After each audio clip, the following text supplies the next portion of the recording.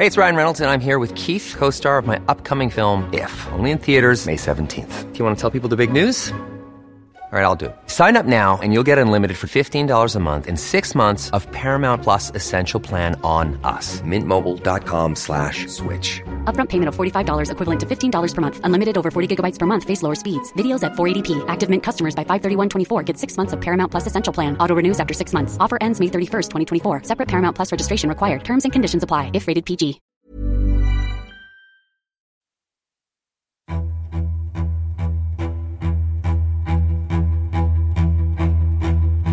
Previously on Three Little Words. He would sit on the teacher's desk, and I remember his leg was like so skinny. There's one thing to be thin. This was like really looking a little skeletal almost. 52-year-old Mick Morse finally shares his AIDS diagnosis with his 3 kids, but dodges questions of how he got it. Pride prevents him from leaving the school he leads in Spain to focus on his health. Think of the awkward questions people would ask. Jane moves to Florida with her 2 teenage daughters. She finds a job as a receptionist and thrives at Dr. Panessa's office. But then, on Megan's 17th birthday in February 1993, the unexpected happens. I'm looking and I'm thinking, who's that old man getting out of the car? It was Mick. Didn't recognize him. It was, it was an effort for him to move. To get his leg out of the car and to stand up. Yeah, it was just incredible. But then he ended up staying with Joanne and Ralph, and that was the end of the end. From the Tampa Bay Times, this is Three Little Words. I'm Austin Fast.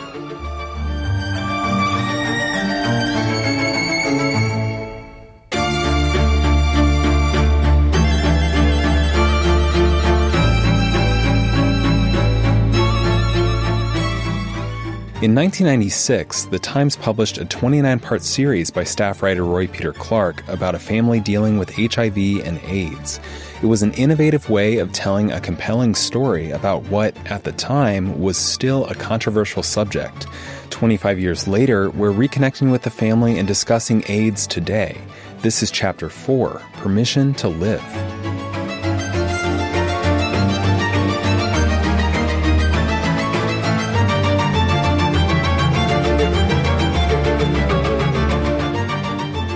February 17th, 1993.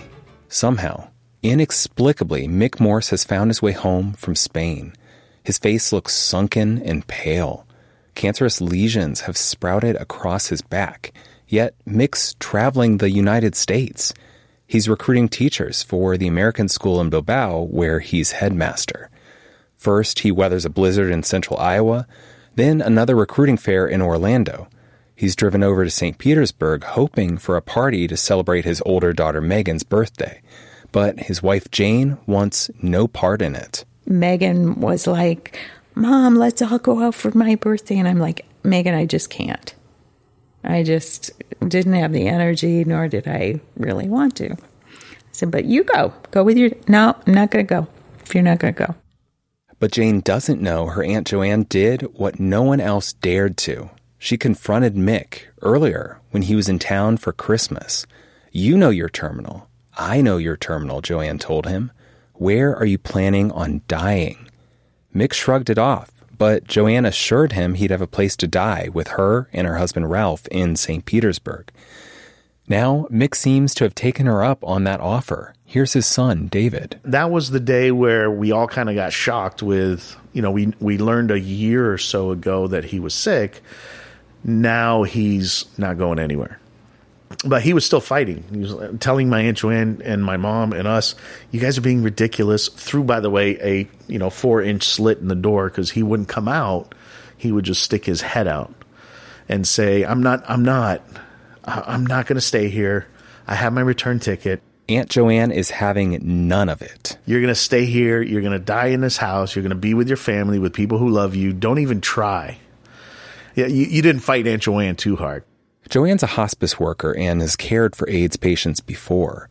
They get a hospital bed, a wheelchair, bedpans, everything to make Mick as comfortable as possible. Joanne has anticipated this moment. A month earlier, on vacation in Mexico, she bought a tiny silver bell. Mick rings it whenever he needs anything. Yeah, this is what we use. Incredibly, Mick wheels himself to the telephone to call candidates he just met at those recruiting fairs.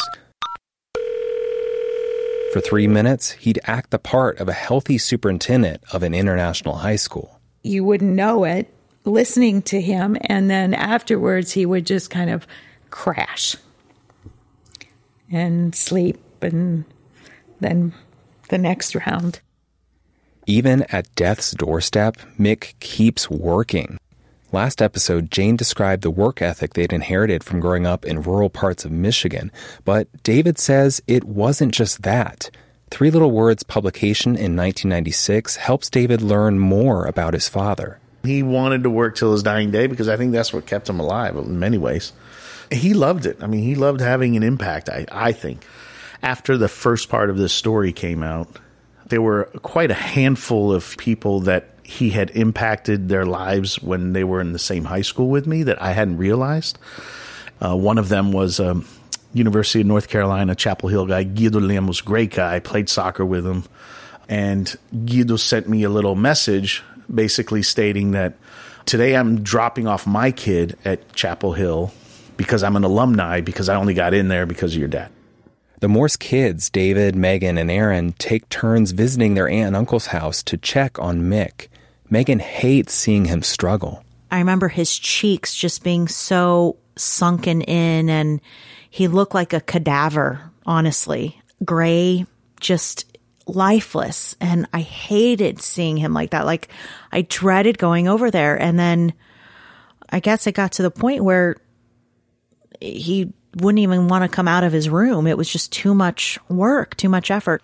But also, I think he was ashamed of thinking that we would judge him if he did actually tell us who he was and what he wanted to really be. And I'd ask Aunt Joanne, so how's he doing? I remember one comment Aunt Joanne was like, he's not doing too well. He's not even paying attention to the Michigan basketball game. And if he wasn't watching the Michigan basketball game, he was like he's not enjoying life anymore. Even though Jane's been working at Dr. Panessa's office just 6 months at this point, she's a quick study. She recalls the day a cancer patient comes into the office all gussied up in her wheelchair, her family crowding around her. You'd say, "Oh, Josephine, you look so beautiful, and, how are you doing?" And she'd say, "Jane, I just want to go. I'm done with this, but my family won't let me."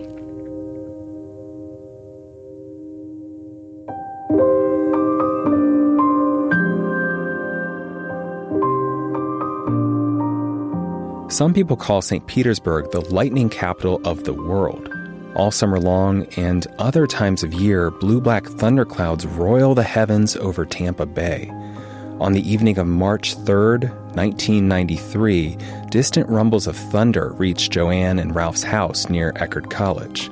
Megan is across the street at a college fair. Aaron's watching TV, safe and dry from the falling mists outside.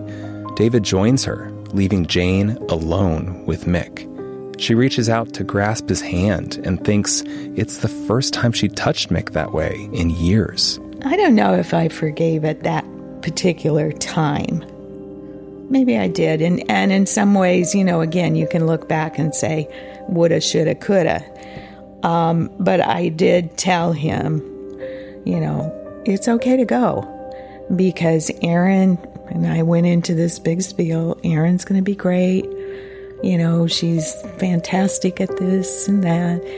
Megan, she'll come around. She'll be fine. David, I'll be fine. You can go.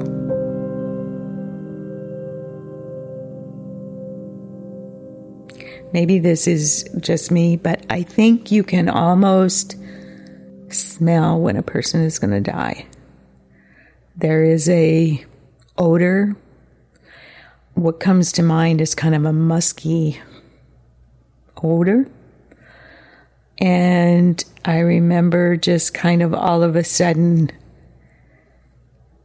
losing my breath and crying. and went out of the room. And David, and we went outside, and I said, your dad just died, I think. And I just went outside in the yard and just, trying to catch my breath.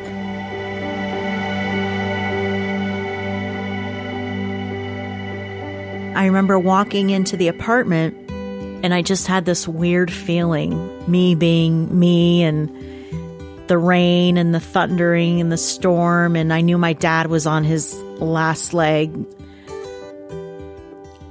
I wasn't shocked when my mom told me, so that's how I found out. But I remember having a really vivid dream with him, either that night or shortly after. I was laying in my bed sleeping, and I felt the mattress go down, like someone sat down next to me, because I could feel the actual indentation of weight in a body on the mattress. And I felt his presence, and it was calming. And then I open my eyes and I look up, and of course there's nobody there.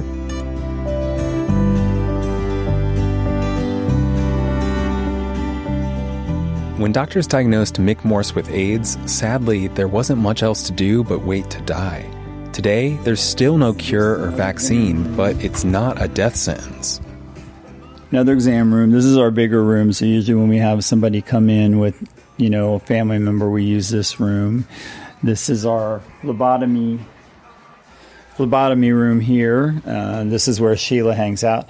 That's the other. Dr. Bob Wallace is showing me around his private practice in St. Petersburg. It's a squat, yellow brick building along Central Avenue that he calls Love the Golden Rule. Do unto others as you would have done unto you. What's wrong with society is that no one's being taught to respect one another. And it falls back to the Golden Rule, and that's what our clinic is all about. Dr. Wallace bought a private practice in the late 80s and switched over to full-time HIV care in 1996. What sticks out most to him from that time are the funerals. He'd gather with other HIV specialists for support. There was one woman who said she just wouldn't go to funerals. She couldn't handle it. And I said, I go because you have to close a chapter before you can open another one. Mick Morse's Spanish doctors prescribed him AZT, the first drug approved by the Food and Drug Administration to treat HIV in 1987. Mick had already been taking it for a couple years when he came to die with his family early in 1993. Unfortunately, AZT proved incredibly toxic for some people, but we didn't have anything else. On our tour of the clinic, a 3-foot-tall poster adds a splash of color to one of his white-walled exam rooms. Is this the chart that you were talking about with the drugs? Yes, this is one that has all the drugs on it. The Positively Aware HIV drug chart, it reads across the top. There's capsules of all colors and tablets pressed into ovals, circles, a diamond, even a strange, vaguely wedge-shaped one. 51 names I can't even start to pronounce. Dr. Wallace points down to the 14 so-called legacy drugs in exile at the bottom of the chart. Combinations. Aptivus is Tipranavir. Crixivan is Indinavir. The Inverase was Sequinavir. This was actually the first one that was approved. This one, when it first came out, you had to take 6 capsules twice a day, and one of the components was castor oil. So you can imagine what the side effect was. Yeah. People couldn't even leave their houses. It was that bad. As more people started having toxic side effects to AZT, the FDA fast-tracked approval for the first of a new type of drug in 1995. We got one protease inhibitor approved with only 6 months of data, which was absolutely unheard of in the FDA. It normally takes 5 years to get a drug approved. Protease is an enzyme that wears lots of hats in our bodies. Maybe one of the most important is helping digest our food. But when white blood cells are infected, protease helps assemble pieces of the virus into new HIV cells that spread further. Protease inhibitors block that process. And we found that if we put it in combination with 2 other drugs that were already available to us, we called it the cocktail, that people survived. They survived, but at a cost. People had body dysmorphic changes. People developed on their neck what we call a buffalo hump. We found that they were associated with the development of diabetes. They raised cholesterol and triglyceride levels. But back at that time, we weren't worried about long-term complications. We just wanted people to live. It was sad. It was really sad. But these are all drugs of the past. Integrase inhibitors are the ones that are in the first line recommendations for treatment. What is that? Integrase. Integrase? The virus integrates into the human genome, and by integrating itself, then that cell becomes a factory to make more viral particles. Integrase inhibitors block the enzyme called integrase, which is what's necessary to drive that process. So we're basically pulling the gasoline out of the engine, keep it from running. So fast forwarding then to today, you're describing all those funerals for your patients that you had to go to. Mm-hmm. Does that still happen? Do you still have some patients? In the last 4 years, we've only lost 3 patients. And I feel like I have a fairly normal family practice. It's just that we go over lab work a little more often. And that, just to give you an indication of how things have changed, they now recommend when you have a patient who's been stable for 2 years, you do a CD4 count once a year. Which checks how many disease-fighting white blood cells patients have. And you do a viral load twice a year. Where we used to do them every 2 to 3 months on our patients, do both. I just realized we hadn't even talked about viral load. Could you describe the concept there, what you're looking for? It's a blood sample, and it tells us how many copies of the virus there is in a unit of blood. Normally, when people first come in and they're not on treatment, their viral loads will be real high. But with the medications we have today, I have very, very few people who aren't undetectable. If medicine gets an HIV patient's viral loads down so lab tests can't even detect them in the blood, they can't be spread to another person. Is that true? It's been unequivocally shown. It took years to compile the data. Here's Dr. Anthony Fauci again from the National Institute of Allergy and Infectious Diseases speaking at a conference in 2019. When a patient's HIV levels are undetectable, it means it's just about close to impossible as you could possibly get that person will not transmit the infection to someone else. That's really very critical because that dramatically diminishes the stigma associated with HIV because there is the external stigma and there's even the self-imposed stigma of someone who's infected feeling that they may be dangerous or harmful to the community, and they're not. Get on therapy, you'll save your life and you won't infect anybody else. And if you're not, but practicing risk behavior, then get on PrEP. Pre-exposure prophylaxis. We know that it's 99.9% effective in preventing AIDS from being transmitted. What Dr. Wallace is describing, PrEP, was first approved by the FDA in 2012. PrEP is basically when people without HIV take HIV medicines daily to lower their risk of catching the virus. It's meant for people at greatest risk, those gay or straight who sleep with multiple partners, people with an HIV-positive partner, and people who share needles to inject drugs. Unfortunately, particularly young men of color who have sex with men, they don't seem to have the fear of getting the virus, and they don't have the access to get the PrEP that the other patient population has. So that's a population that's being hit exceptionally hard. A stunning study from the Centers for Disease Control and Prevention predicts 50% of black men who have sex with men may be diagnosed with HIV in their lifetimes. That's 1 of every 2. For Latino men who have sex with men, it's 1 in every 4. Looking at the risk among white men who have sex with men is still scary. 1 in 11 may contract HIV in their lifetimes.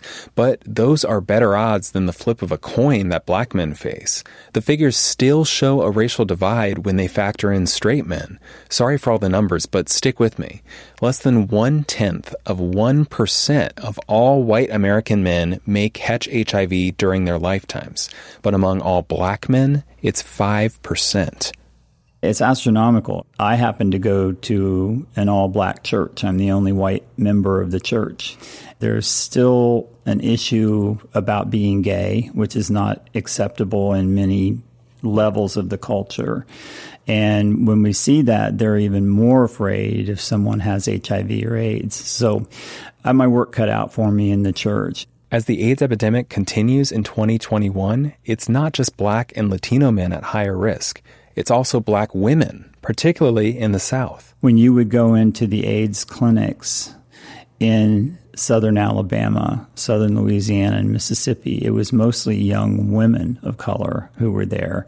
And that was very frightening. These young women are coming in with full-blown AIDS, and they're only 25 years old. As more people come out as transgender, we're also learning that community is disproportionately at risk for AIDS. Dr. Wallace mentions a research study with transgender women in Fort Lauderdale. 2/3 of the participants report being HIV positive. Prostitution is very common. They can't afford to pay for their hormones. They can't get jobs. They can't get social service benefits. So they tend to trick a lot. And the common thing of many of them was that many of their Johns were men from the suburbs who came in to the city just because they were looking for something exciting and different. Literally every person that I've spoken to has said there's just this cliche that AIDS is not a death sentence anymore. I feel like it's just echoed over and over and over again. I mean, it's true, right? It's an important statement because it is true. Mm-hmm. It is not a death sentence. We tell people, you will live a normal life expectancy if you continue to take care of yourself. Unfortunately, Dr. Jeffrey Panessa says not everyone takes care of themselves. He's the cancer specialist who hired Jane Morse as his receptionist. He points out one major roadblock is people having no insurance or being underinsured. Many people, even those with decent-paying jobs, skip checkups and treatment because copays are too high or lab tests aren't covered. Then there's the history of medical mistrust caused by scandals like the Tuskegee syphilis study, which lasted until the early 70s in Alabama. Hundreds of Black men were promised treatment for their disease, but doctors were actually studying the health effects of non-treatment. Here's Dr. Panessa. Back in the 80s and early 90s, there was a dramatic push to test for HIV. And they were doing it at all of the welfare sites. They were doing it at gay bars. They were doing it at needle exchanges. Everywhere they were doing it, because you can test for HIV almost instantaneously. A lot of it now is individual responsibility. Testing is available, free at the health department. It is done confidentially, and no one is going to be using that information for your employer or what have you. It's all a matter of changing perception. So it's a compliance issue. It's a trust issue. It's a surveillance issue. All of these things lead those communities down a different path. The only way for HIV to decrease in its spread is if you receive therapy for it. If you develop HIV and you never take treatment, you're living in the 80s. 3 Little Words will be right back after this short break.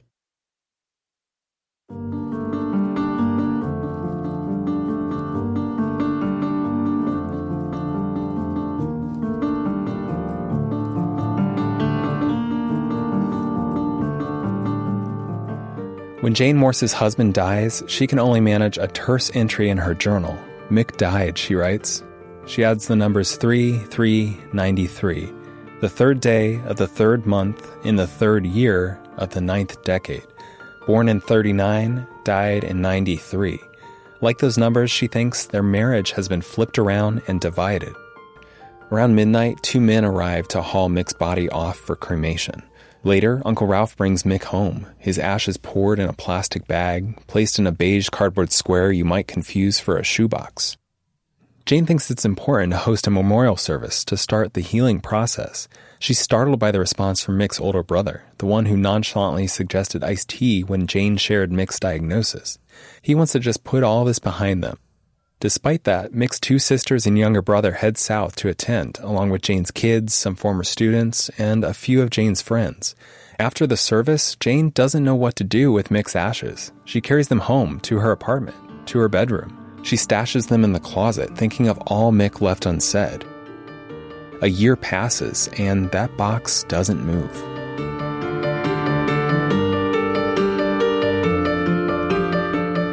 On the first anniversary of Mick's death, Jane decides it's time.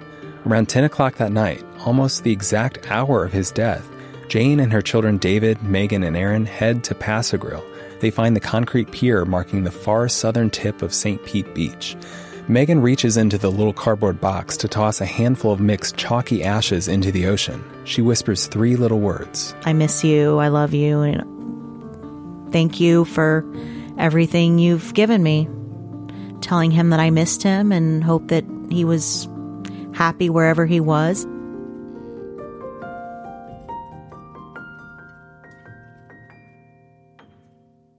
Jane watches her young adult children say their goodbyes. Unlike Mick, Jane Morse has come to St. Petersburg not to die, but to live. She felt betrayed, but she stands there gazing at ocean waves not as a victim. Jane's the survivor of a life-changing experience, and she's ready to share that with others. Jane wraps her arm around her younger daughter Erin, who's now 16. Erin reflects on some of her favorite memories of her father, weekend soccer games and trips to the grocery store in Brazil. And then on the way home, we would stop by McDonald's and he'd say, don't tell your mother we just went to McDonald's, so that type of thing. Just like football. American football is here. It's everywhere. It's in your face. That's kind of how soccer or the other football was in Brazil.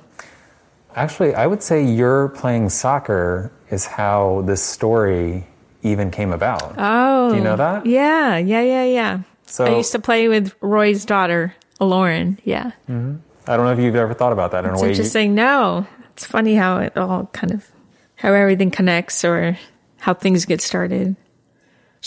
I think she wanted the story out there just to help her and help others realize that stuff happens and things can turn out okay, and they did turn out okay. When Jane moves to St. Petersburg, she quickly strikes up a friendship with reporter Roy Peter Clark and his wife Karen. They chat on the sidelines of their daughter's soccer games, and Karen happens to work in a radiology office close to Dr. Panessa's. I felt like I could trust them.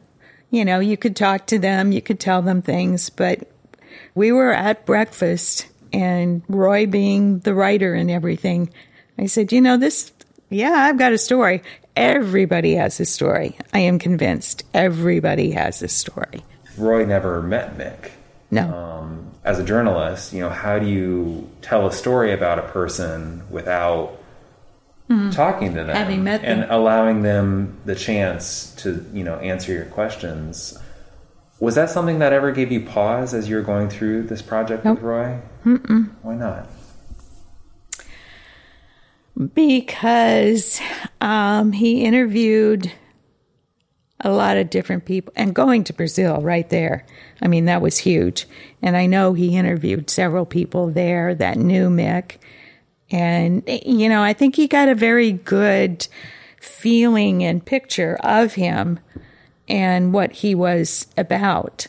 He was a good man and a wonderful father and provider and all of that. How do you think he would have reacted to the publication of 3 Little Words? Mm-hmm.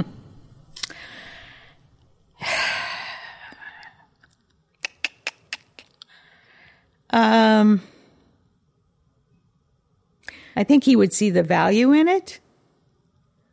There may be some things he might be upset about, but I don't know what. But it's, it's the truth. So you can't get too upset over the truth. Just 2 months after spreading Mick's ashes off St. Pete Beach, Jane starts coming over to the Clarks' home every Monday night. 6 weeks in a row, they sequester themselves in the family room with a tape recorder and Roy's questions. Then, in February 1996, paperboys start tossing the St. Petersburg Times onto doorsteps with the Morse family story splashed across its front page.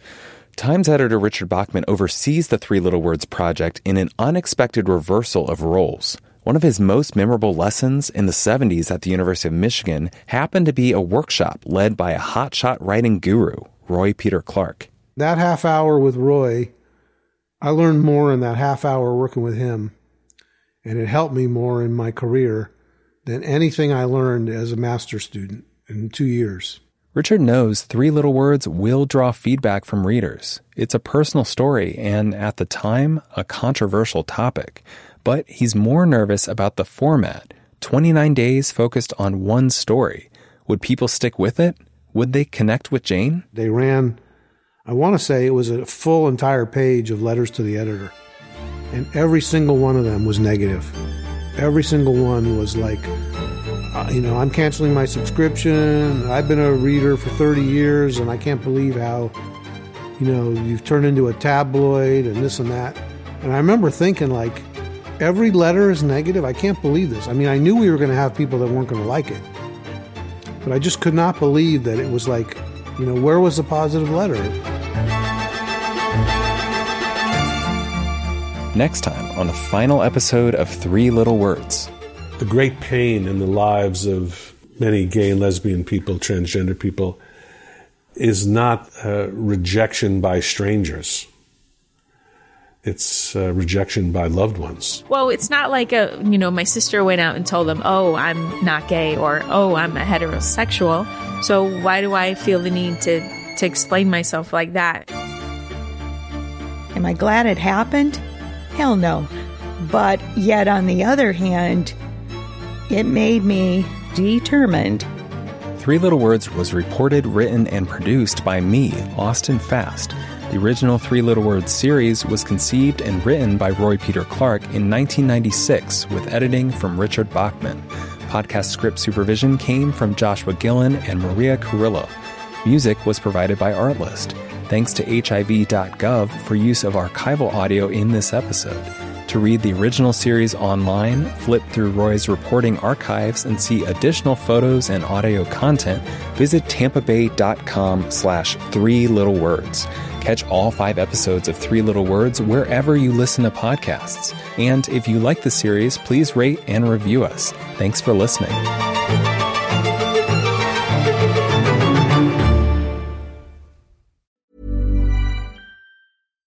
When you make decisions for your company, you look for the no-brainers. And if you have a lot of mailing to do, Stamps.com is the ultimate no-brainer. It streamlines your processes to make your business more efficient, which makes you less busy. Mail checks, invoices, legal documents, and everything you need to keep your business running with Stamps.com.